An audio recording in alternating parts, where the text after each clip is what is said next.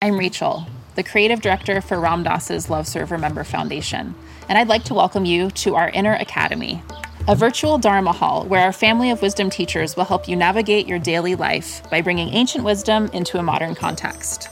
With over 200 hours of audio and video teachings, meditations, and practices from teachers like Ram Dass, Krishnadas, Sharon Salzberg, Jack Kornfield, Roshi Joan Halifax, Joseph Goldstein, and many more, the Inner Academy is your core resource for finding balance, presence, and navigating the ups and downs of your daily life. The Inner Academy has guidance for every step of your journey.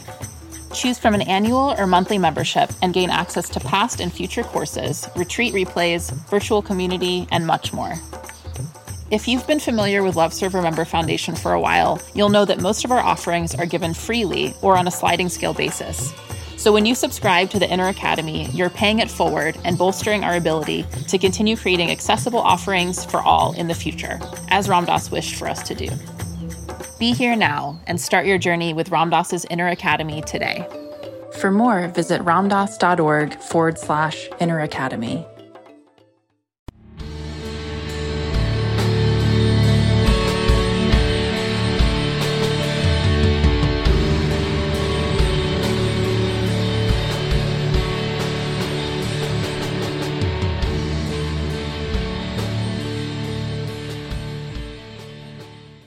Hi everyone, this is Chris Grosso with the Indie Spirituals podcast hosted on the Be Here Now network, and my guest today is Kamlesh D. Patel. Kamlesh, thank you so much for joining me today. Thank you for having me. Thank you. So I want to read your bio really quick before we jump into this conversation that I'm very excited to have with you, and we're going to talk about your wonderful book, The Heartfulness Way, co-authored with Joshua Pollack. But first, Kamlesh D. Patel, also known as Daaji, is the fourth and current spiritual guide of the Heartfulness movement. Born in Gujarat, India, Daaji showed an early interest in meditation and spiritual growth. He met his guide, Ram Chandra of Shanjanapur. I apologize if I'm mispronouncing this. The second spiritual guide in the Heartfulness tradition, and founder and first president of Sri Ram Chandra Mission in 1976. This was when he was in school to study pharmacology.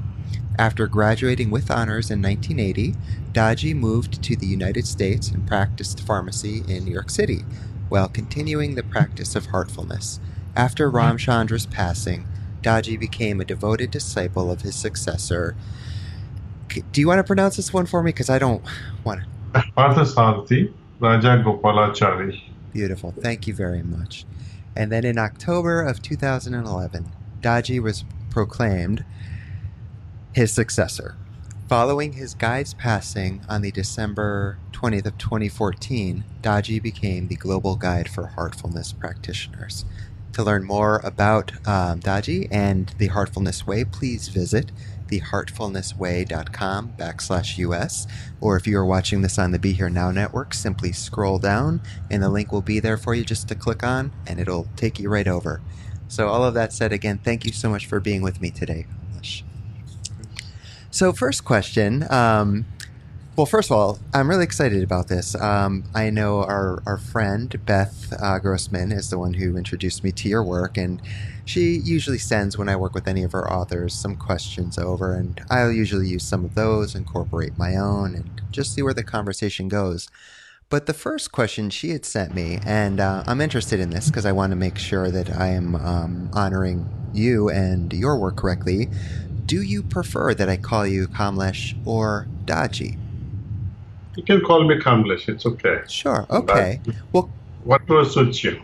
Sure. So, well, can you tell me what Daaji means?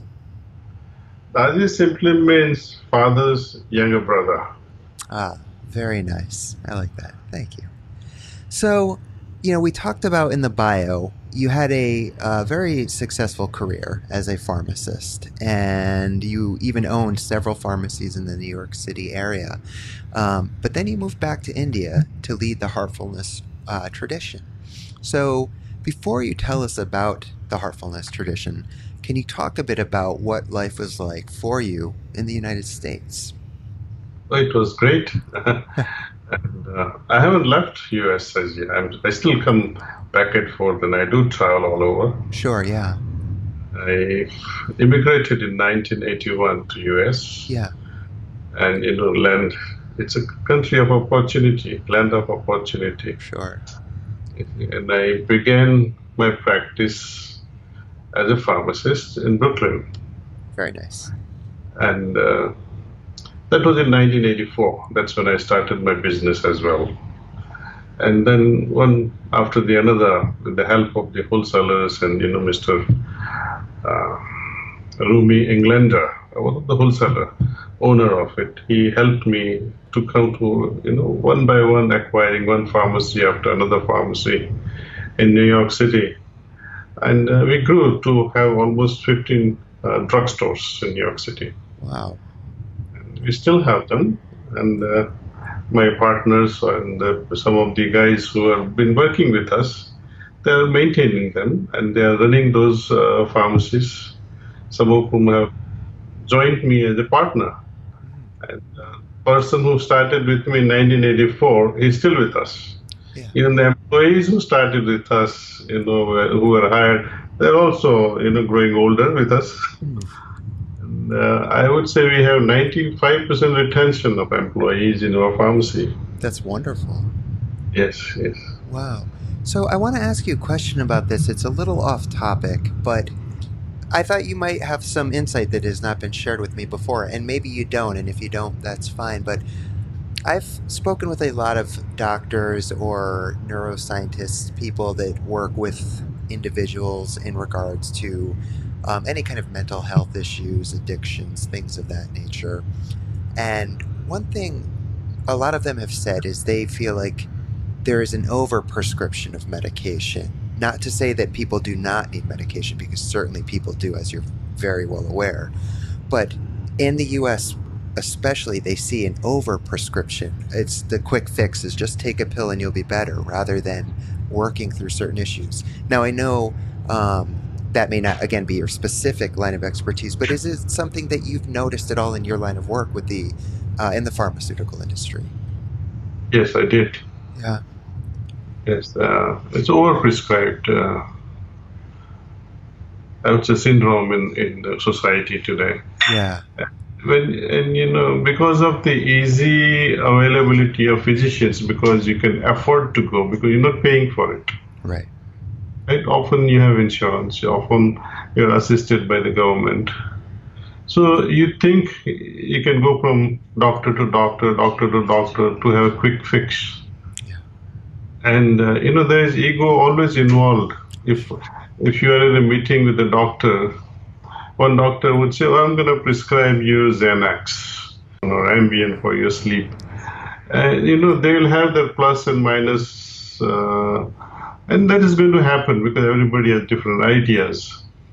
And then the patient gets confused. And if the patient is not very smart or intelligent, they end up taking both Halcyon as well as Xanax. And then what happens? They'll end up in emergency. Right. So I think multiple visits to doctors here and there, it's not recommended, I would say.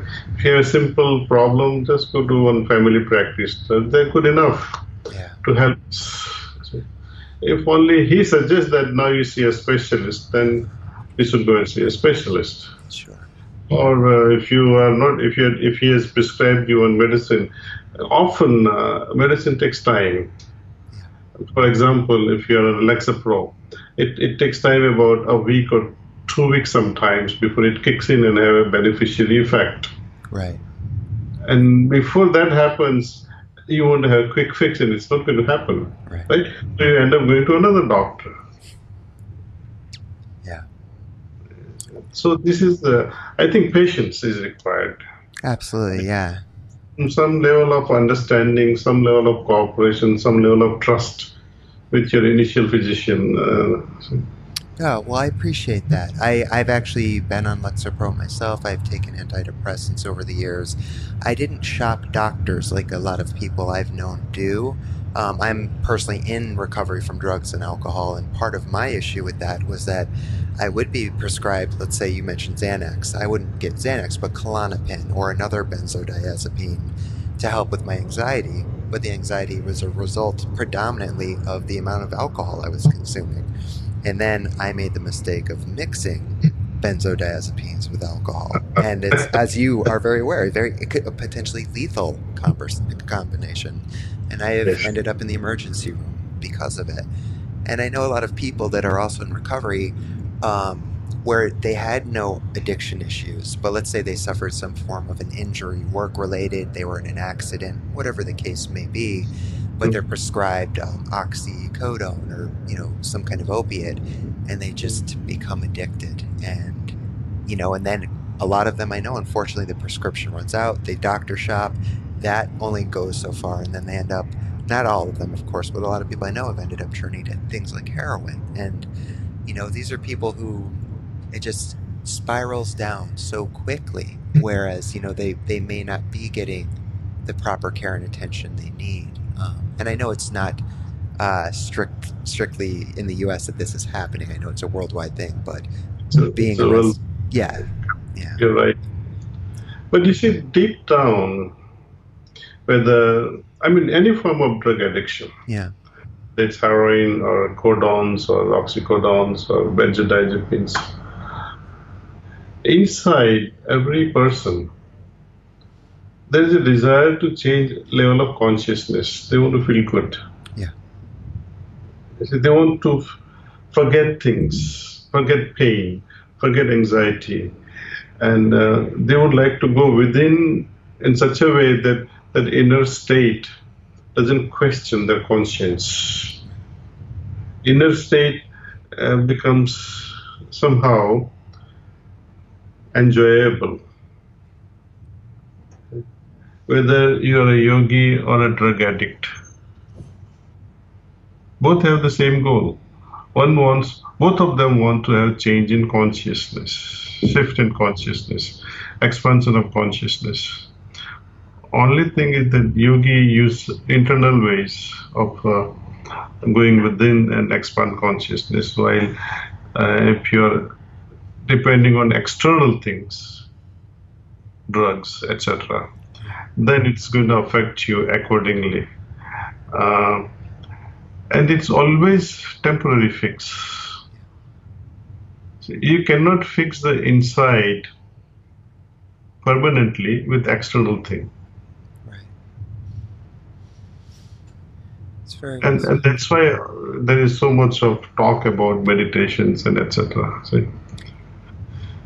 So what you just said, two things came up for me, and then I want to spend the rest of our time talking about this wonderful book. But there were two things. One, you reminded me of a story that Ram Dass has told on a number of occasions, and this is a show hosted on his network, and I'm very honored to do that and podcasts within the Love Surfer member lineage. But Ram Dass has talked about an experience he had talking with his guru Maharaji named Karoli Baba, and very early on, Ram Dass was heavily involved in psychedelics, and Maharaji said, they can be of benefit to certain seekers. They can get you into the room to see the face of Christ. However, you are always going to have to leave the room because you're getting there through an external substance that's bringing you there that will, like you said, it's a temporary fix.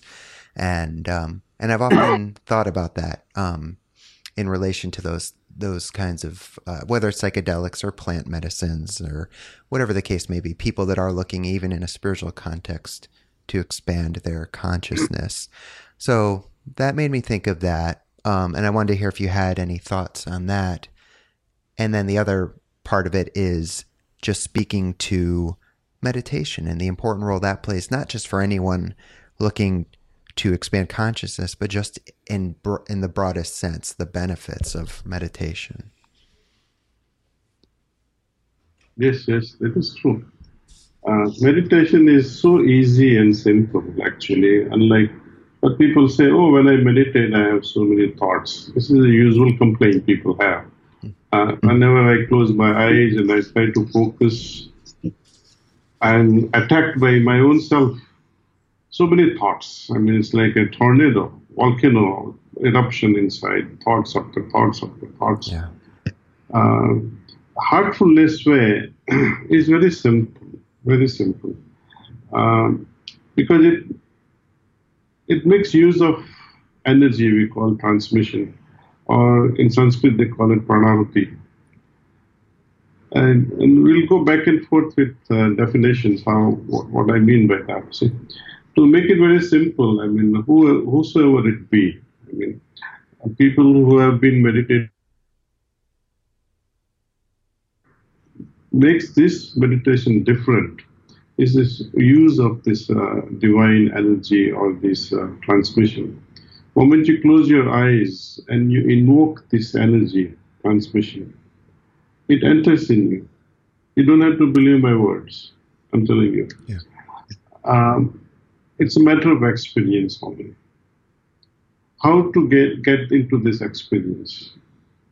You call any of our trainers, or you can download one of the apps. Let's Meditate app, Heartfulness Way, and you request for a transmission or a request for a one-to-one session. Either you can have it online, or you can have it via app, or you can call one of those trainers. They're all available to you. They're all personal trainers, and no one charges any money because all are volunteers, and we have more than, I would say, 10,000 trainers worldwide. Wow. Yeah. Suppose if you're in New York City and in the middle of night at 2 in the morning, you felt that I must meditate with the help of transmission. You connect through this WhatsApp, Let's Meditate app. Yep.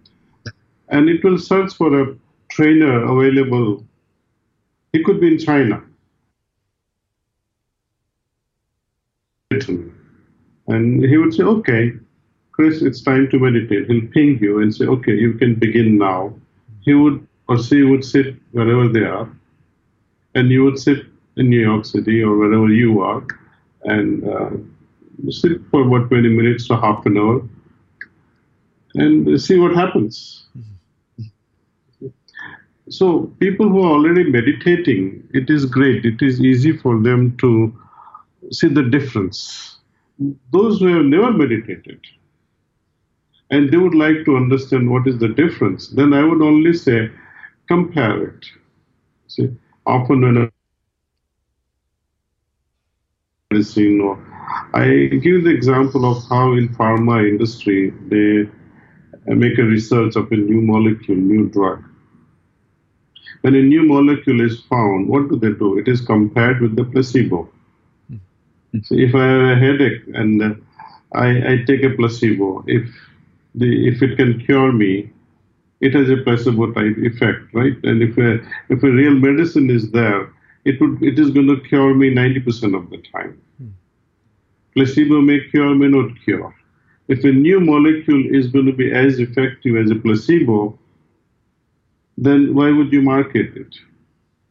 The new drug has to be better than the placebo. Right? So, in this case, meditation with transmission and meditation without transmission, you are able to compare the results. You have already meditated, for example, and now if I tell you, let's meditate now with transmission. So you'll be able to see the difference yourself. Yeah. Because you have done it before. See? And the people who have not done this meditation before, just do it without transmission and then request for a special session of meditation with one of the trainers, either online or in person or via this phone telephonic conversations. So similar to Lexapro, you were saying it, sometimes will take a week, 2 weeks for an individual to start feeling any of the results, for it to start working within your system. The same way meditation for many people also takes, it could be, someone might have an experience the first time they sit down if they're a brand new meditator, but the general rule of thumb from at least what I've heard or people that have taught meditation that I've come in contact with say, similar almost to Lexapro, it takes a few weeks, a few months. Everyone's different, of course, and we're each going to have our experience. So let's say someone is listening who's never meditated, and you're recommending they meditate first before they have the meditation with transmission. Would you suggest they only sit maybe 1 or 2 times, or would you say maybe give it a couple of weeks on your own so you get a real feel for it, and then try the transmission method through heartfulness? What's your thoughts on that? Well, my experience is I've been meditating since 1976. Sure, yeah. And 99% of the time, the very first session will tell you how effective it is for you. 99%. The very first session will tell you, oh, I wish I had this before in my life. Sure. So, and then once you like it, you're bound to continue. Definitely, yeah. It is. And there are many other elements to this heartfulness way. One is meditation, right? Meditation with transmission. There's another feature to this practice. We call it cleaning or rejuvenation, how to clean yourself. I mean, there's nothing dirty about what is happening in our mind, right? But mind is always impressed by things. Let us say if someone curses you or someone is angry at you, you feel inside, oh, why is that? Why is he angry at me? Or why is he angry with me? Why is he irritated with me? It will affect your psyche. Or, per contra, if you get angry on someone and then later on you realize, oh, I wish I was not angry with that person. Right? But that person has already formed an impression because you were angry. That person is already affected by your anger. And how are you going to clean the impression that you have created on that person? You wish you could reverse the situation. Right? Sometimes you would like to get rid of the impression that not forget the things, but you can remove the psychological impact of the action that was deflected on you. For example, when your friend gets angry on you, and you want to remove the psychological impact or emotional impact on yourself, we can use this cleaning. Not that you'll forget it. You'll say, oh, you'll remember it like a humorous story. Oh, my dear friend, you were angry at me. But you'll not have the emotional baggage once you have gone through this cleaning process. As a pharmacist, many people have cursed me because I would not fill the prescription because they came too soon. Sure, yeah. You see? And that does affect me personally too. Earlier, I used to get, why is this person cursing me? I would not understand. But later on, I would understand that they have taken 2 or 3 at the same time. They didn't understand that you feel sorry for them, see. Yeah. But in the beginning, I would feel sad, and then I would say, oh, what is this? I wish this person would never come to my pharmacy. You start thinking like that. But when you go home and in the evening, when you sit for this cleaning process, then you realize, oh, that person was not so bad. It's health. So you feel compassionate automatically, instead of judging the person. When the emotional impression that was created earlier is removed, you are able to free up your mind and think better. Mm-hmm. So we teach this method of cleaning, how to do the cleaning. And I think these are the main 2 elements to this practice. And there are, of course, many minor ones also that comes to our helping us in constant expansion of consciousness. Yes, which I definitely want to jump into that. So, but before we do, take us back to how you first discovered heartfulness. What was your introduction to this practice and path?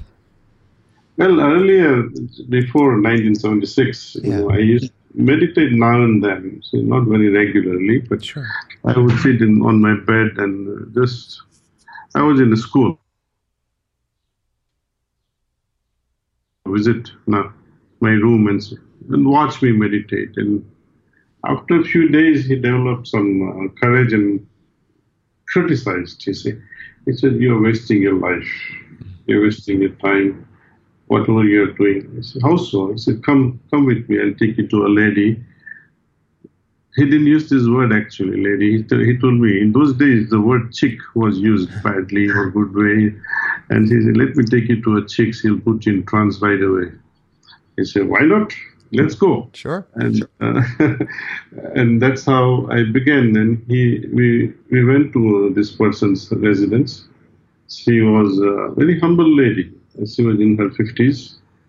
And she says, "I can teach you how to meditate. I can transmit to you." And she says, "Just relax, close your eyes, and think that the divine is already present in your heart. You don't have to search divinity. It's already there. Our job is to simply experience it. That's all." And I say, "Okay." So she said, I'll transmit to you, I'll work on you, and then I'll say that's all when it is all over. So I sat, and the moment it started transmission, I was kind of lifted up like this, not physically, but I felt as if I was lifted up by some energy, and then tumbled upside down, zoop, gone. It's like, what you see in Star Trek. Yeah. Beam me up, Scorpio, and you're gone. I was totally gone. Wow. Within seconds, I was gone. And that was the first time experience of meditation for me, real experience, which people crave for so much in India. They call it samadhi. Yeah. And my beginning was like this, instant samadhi. And that was it. And I felt, yes, I found my path. This is something I should carry on throughout my life. That was the first feeling I had. Wow. So that's how I began. It was a good beginning. That's beautiful. And so, yeah, that's your introduction. And so you came to New York, and you had that introduction. Tell me a little bit about, and that was in India. Tell me a little bit about what happened after that experience of samadhi, of, you tasted it, you had this beautiful experience. What happened from there for you? She says, in order to be initiated into the system, you need to have 3 sessions. Okay. So she had already given me one, and she said, "I'm going to send you to another trainer, because you have such a prepared field within you, and you will benefit more from the other person." So she sent me to another gentleman, from whom I took the rest of the true initiatory sittings. We call these sittings or meditation sessions. Sure. And then, as per their prescription, I followed it morning and evening, morning meditation and evening cleaning. So twice a day we used to do it. And it was fun. It was really a lot of fun. And once I started that, a lot of my friends started. My dean also started, dean of my college. And we used to meditate afterward together in school itself. Oh, wow. Yeah, we were almost 20, 25 of us meditating together. And it was quite energetic, actually. When many people meditate together, it's a fun type of a thing. When I came to US, I was all alone. First I was in Chicago, then I cleared my exam, New York State Board, and moved to Weehawken, New Jersey. And my wife joined me there. She was meditating, I was meditating, and now and then some guests would come who would just say, "Okay, let's meditate also." And slowly we started, and we had a very small group in Manhattan. We were hardly about 3-4 individuals meditating. And now we have more than 400, 500 meditators in New York City. Wow. And it's beautiful. And they have a special meditation center in Monroe, New Jersey. Wow. It's wonderful. And they have, actually in the United States, we have almost 8 meditation centers, which are where people can go and meditate and retreat themselves. and actually more than 200 meditation centers. Like, I started in my house in Mihawk, and people would come, and sometimes when I was a trainer, in the sense one who is able to transmit. So there comes a time in one's life when you start meditating and you come to a certain level of consciousness, you are made into a trainer, kind of, if you are willing to serve others. So I became a trainer sometime in 1987. Mm. And sometime while I'm filling prescriptions, when I talk of meditation to my patients, and they'll say, "Oh, I would like to meditate," then I would just take a break for a few minutes and transmit to them and meditate with them, see, in the pharmacy area. And if I'm too busy with the prescriptions, I say, "All right, you come back at 7 when I'm closing the pharmacy. You can sit in the pharmacy and meditate." So that's how my journey began in United States, slowly and slowly. And I think in United States, I think we must have introduced more than a few thousand seekers on the path. Wow. Yeah. And I tell you, without an exception, I found every meditation they found extraordinarily enjoyable. That's wonderful. And the most striking aspect of this meditation is how you feel after each meditation. Not what you go through during meditation, but the result of doing meditation is so intense. You feel very light, as if you're walking on clouds. Yeah. And so with this heartfulness way, it sounds like, you mentioned your experience of samadhi. With the heartfulness way, as you're describing it and talking about that experience, I'm thinking of Ramana Maharshi, for example, who, his process of self-inquiry. And I know it's two different things, but the goal seems to be the same, reaching that place of connecting with your true self, with a capital S, the one being that we truly are. Is that correct? Is that what the heartfulness way basically will lead a practitioner to? Is that kind of what the goal is there? The goal is always to realize who you are. Yeah. You see, any practice actually, any spiritual practice, I'm making a broad conclusion. Of course, yeah. The spiritual goal of any practice is, we have to understand one thing, that whatever consciousness we have, field of consciousness we have, or the thin layer of consciousness that we have, right. If you compare it physically, if it is tiny 1 millimeter layer of consciousness, then we are sandwiched. This consciousness is sandwiched between two giant oceans. One of superconsciousness, which is an ocean, another is a subconscious ocean. You're sandwiched between two giants. Idea is to allow this very thin layer of consciousness which is available to us, to allow it to soar higher into superconsciousness and allow it to dive deeper into subconscious purpose. And it's very simple. Once you do this, your experience will tell you, okay, yes, this is it.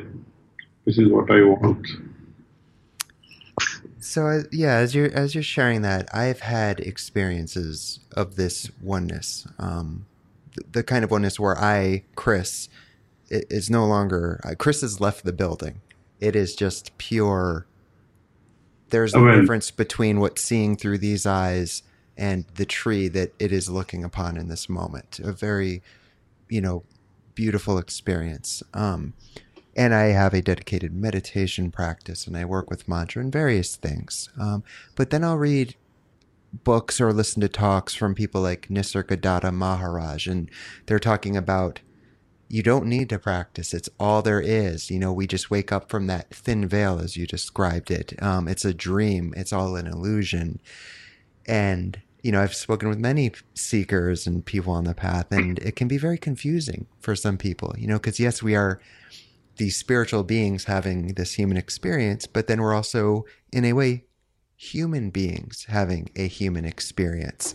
And so trying to find the balance between the two and not negate the fact that we are still going to experience pain and illness. I know you're feeling under the weather yourself, and these things still happen because we're in these human bodies. So it can be a fine line to walk. What are your thoughts on that?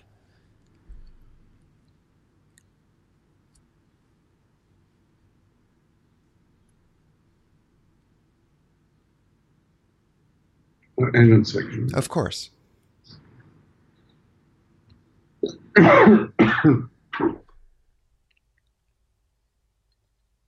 His own journey to make.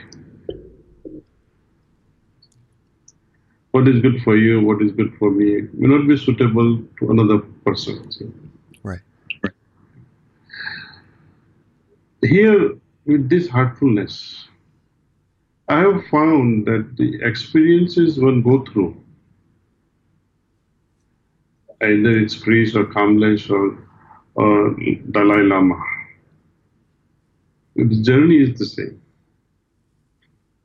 Stations on the path are same. Right? Let us say if you have reached Everest,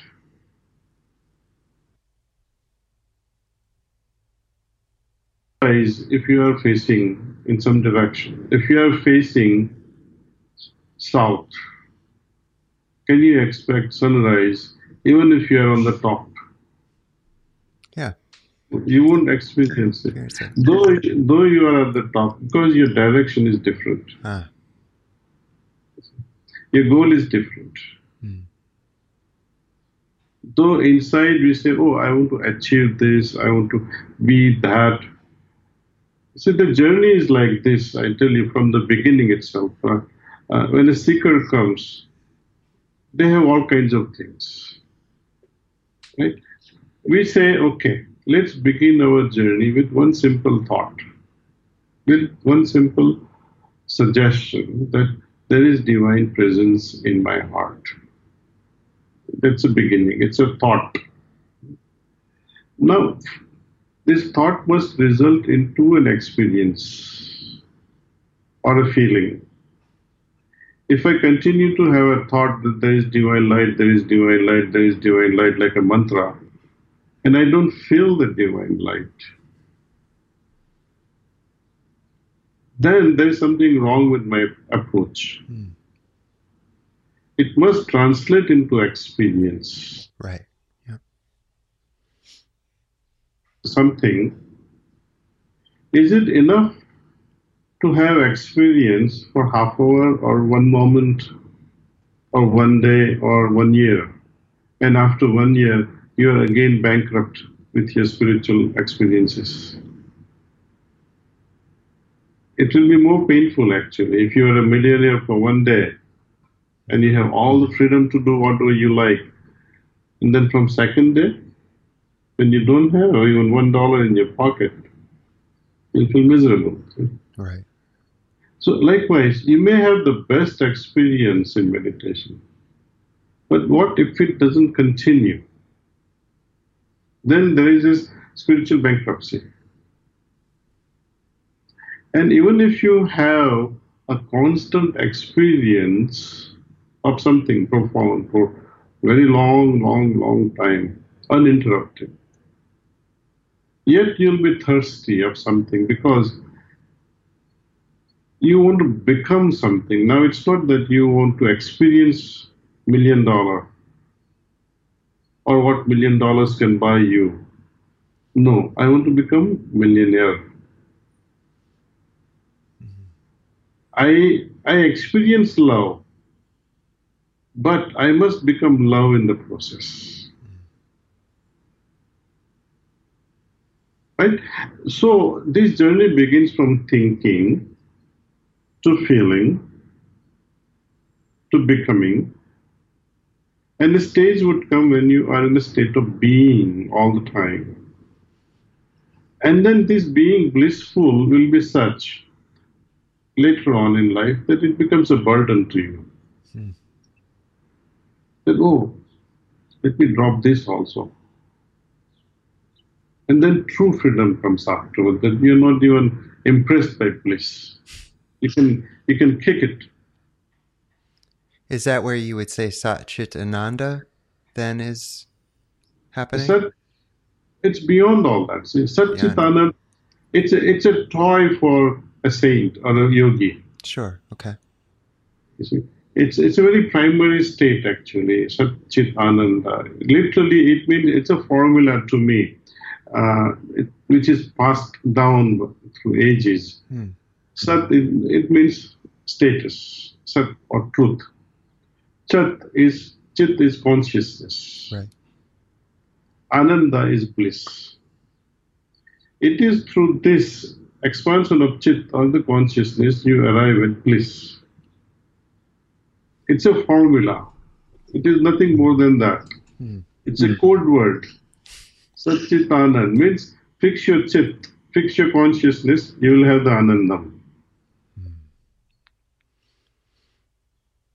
It's not a state also, which is passed down by people, by generations after generation. This word is gone down into Hindu psyche without understanding the true meaning of it. One day it struck me during meditation, wow, this is not a state. It is actually a formula passed down. It's a secret passed down that you fix your consciousness, you'll have bliss. But what do you do with bliss? Imagine honey bee in a bowl of honey. Have you seen the moment when honey bee is in a bowl of honey? It will die.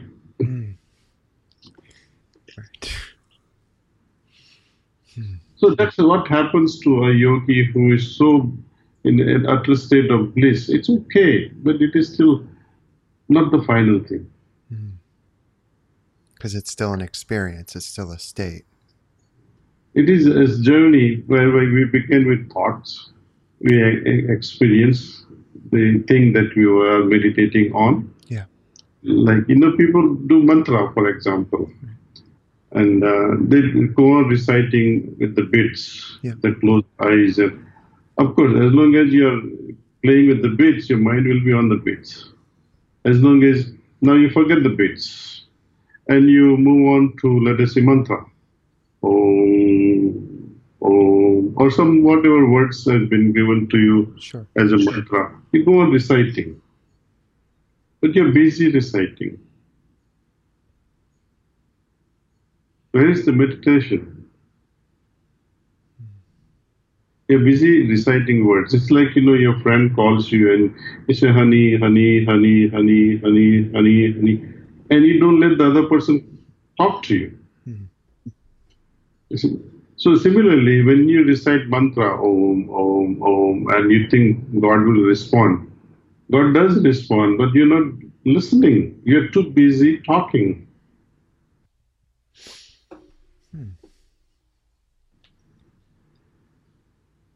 So just in regards to mantra, help me understand this, because that's such an important point, and I deeply value that.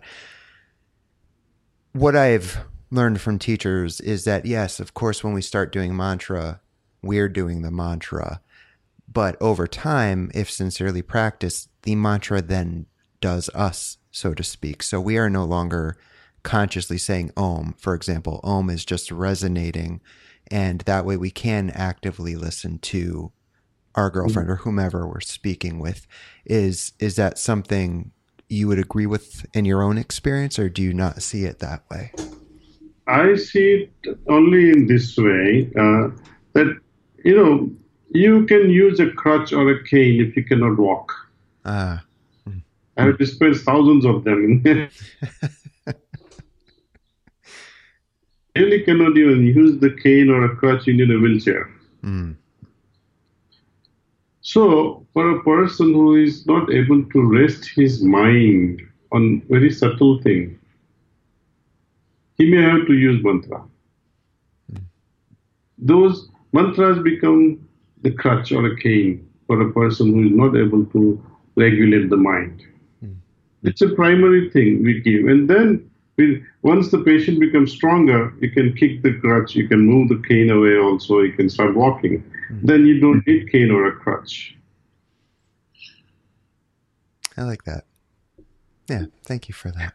So what happens when you are able to allow the mind to jump straight into the essence of a thing, which is divinity, and you're able to experience it?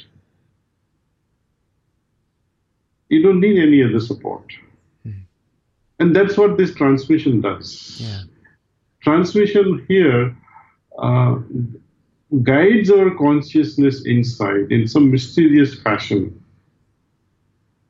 Let me give an example. I don't know. Where are you from in the United States? I actually live right next to New York in Connecticut. So Oh, yeah, Connecticut. Oh, wonderful. I'll be in Manhattan on Tuesday. Of a desert, Nevada desert, for example. Yeah. Where it rarely rains. Yeah. If it rains, I mean, it's okay. But in summertime, you'll see the trees and the cactus, they're almost dying. But the root system is such, it keeps the cactus life going on. Or the trees would be thriving and alive just through the root system. Whatever underground water is giving them, fine.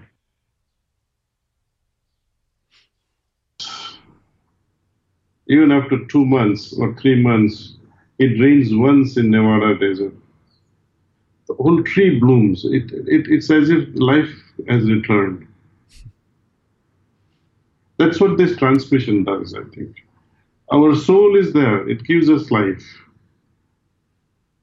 But when this transmission descends and you really experience it in your heart, I mean, you can see the inside out, you simply bloom with your consciousness. So much of joy.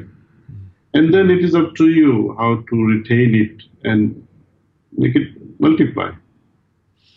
That's beautiful. And I know you mentioned this earlier, but something I wanted to reiterate as we're starting to run out of time, something I am so deeply impressed with anytime someone does this, but the heartfulness transmissions, there is no charge. Is that correct? It's absolutely free. Zero charge. That's I asked amazing. once for Ramchandra, my first guru, Yeah. and why don't you charge? When he said there is no charge for it, then I asked my second question was, why don't you charge? It's such a good thing. He says, I got it for freely, and I like to distribute it for free. And then he added such a beautiful argument. He says, God is not for sale. And if God was for sale, Kamlesh, how much can you pay? And if Kamlesh can pay for it,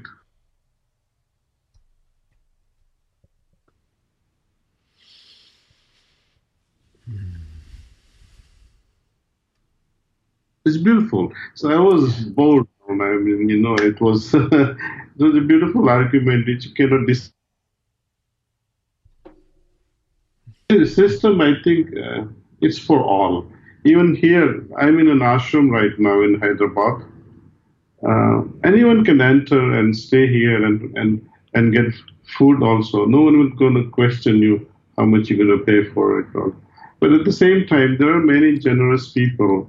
When they do find the benefit, I mean, it comes in plenty, and there are many who just look the other way around and quietly deposit what they have to do. I mean, it's a beautiful thing. That is so beautiful. Yeah, and I appreciate that you are making that so accessible to anyone that has a means of logging into a computer, of finding one of the centers, of even if they can't afford the book, taking out of a library, whatever the case may be. And I want to remind the audience, the website again is theheartfulnessway.com/US. The name of the book is The Heartfulness Way, authored by my guest today, Kamlesh Patel, and co-authored with Joshua Pollock. And just briefly, before we end, I wanted to read what's on the back jacket of the book, just to leave our listeners with a little bit of what it's about, because it's a beautiful read, and it's just, I think, a very nice extension of our conversation today and what you're offering to the world. And so, in regards to the book, The Heartfulness Way, it says, our modern, fast-paced world tells us that in order to be happy and fulfilled, we must invest our time and energy in chasing status, success, and accumulating as much as we can. Yet this approach often leaves us feeling empty inside. What if there is another way? What if instead of gambling our contentment on life's transient fortunes, we learn to be heartfelt instead? Heartfulness is a unique, accessible practice that awakens us to the wisdom and inspiration that comes from the heart and transforms us from within. A record of dialogues between the spiritual guide of the Heartfulness movement and his student, The Heartfulness Way reveals step-by-step guidance for an authentic heartfulness practice, including its core techniques of relaxation, meditation, cleaning, and prayer. You'll also discover the power of yogic transmission as a means to true spiritual growth and deeper well-being. Using these experiential tools, you'll realize the joy of a truly heartful life, one filled with compassion, acceptance, and love. And I think that is just absolutely beautiful, Kamlesh, and I deeply bow to you and thank you for bringing this into the world and offering it again for anybody. Thank you so much. I bow to you too. Thank you. God bless everyone. Thank you. Thank you for your time and have a nice rest of your day, and I hope you feel better soon. Please accept my invitation. If you come to India, visit us. I would love that. That would be beautiful. Our doors are open. Yes. Again, theheartfulnessway.com/US. Wherever you are in the world and you're listening to this, please check them out. Thank you again, Kamlesh.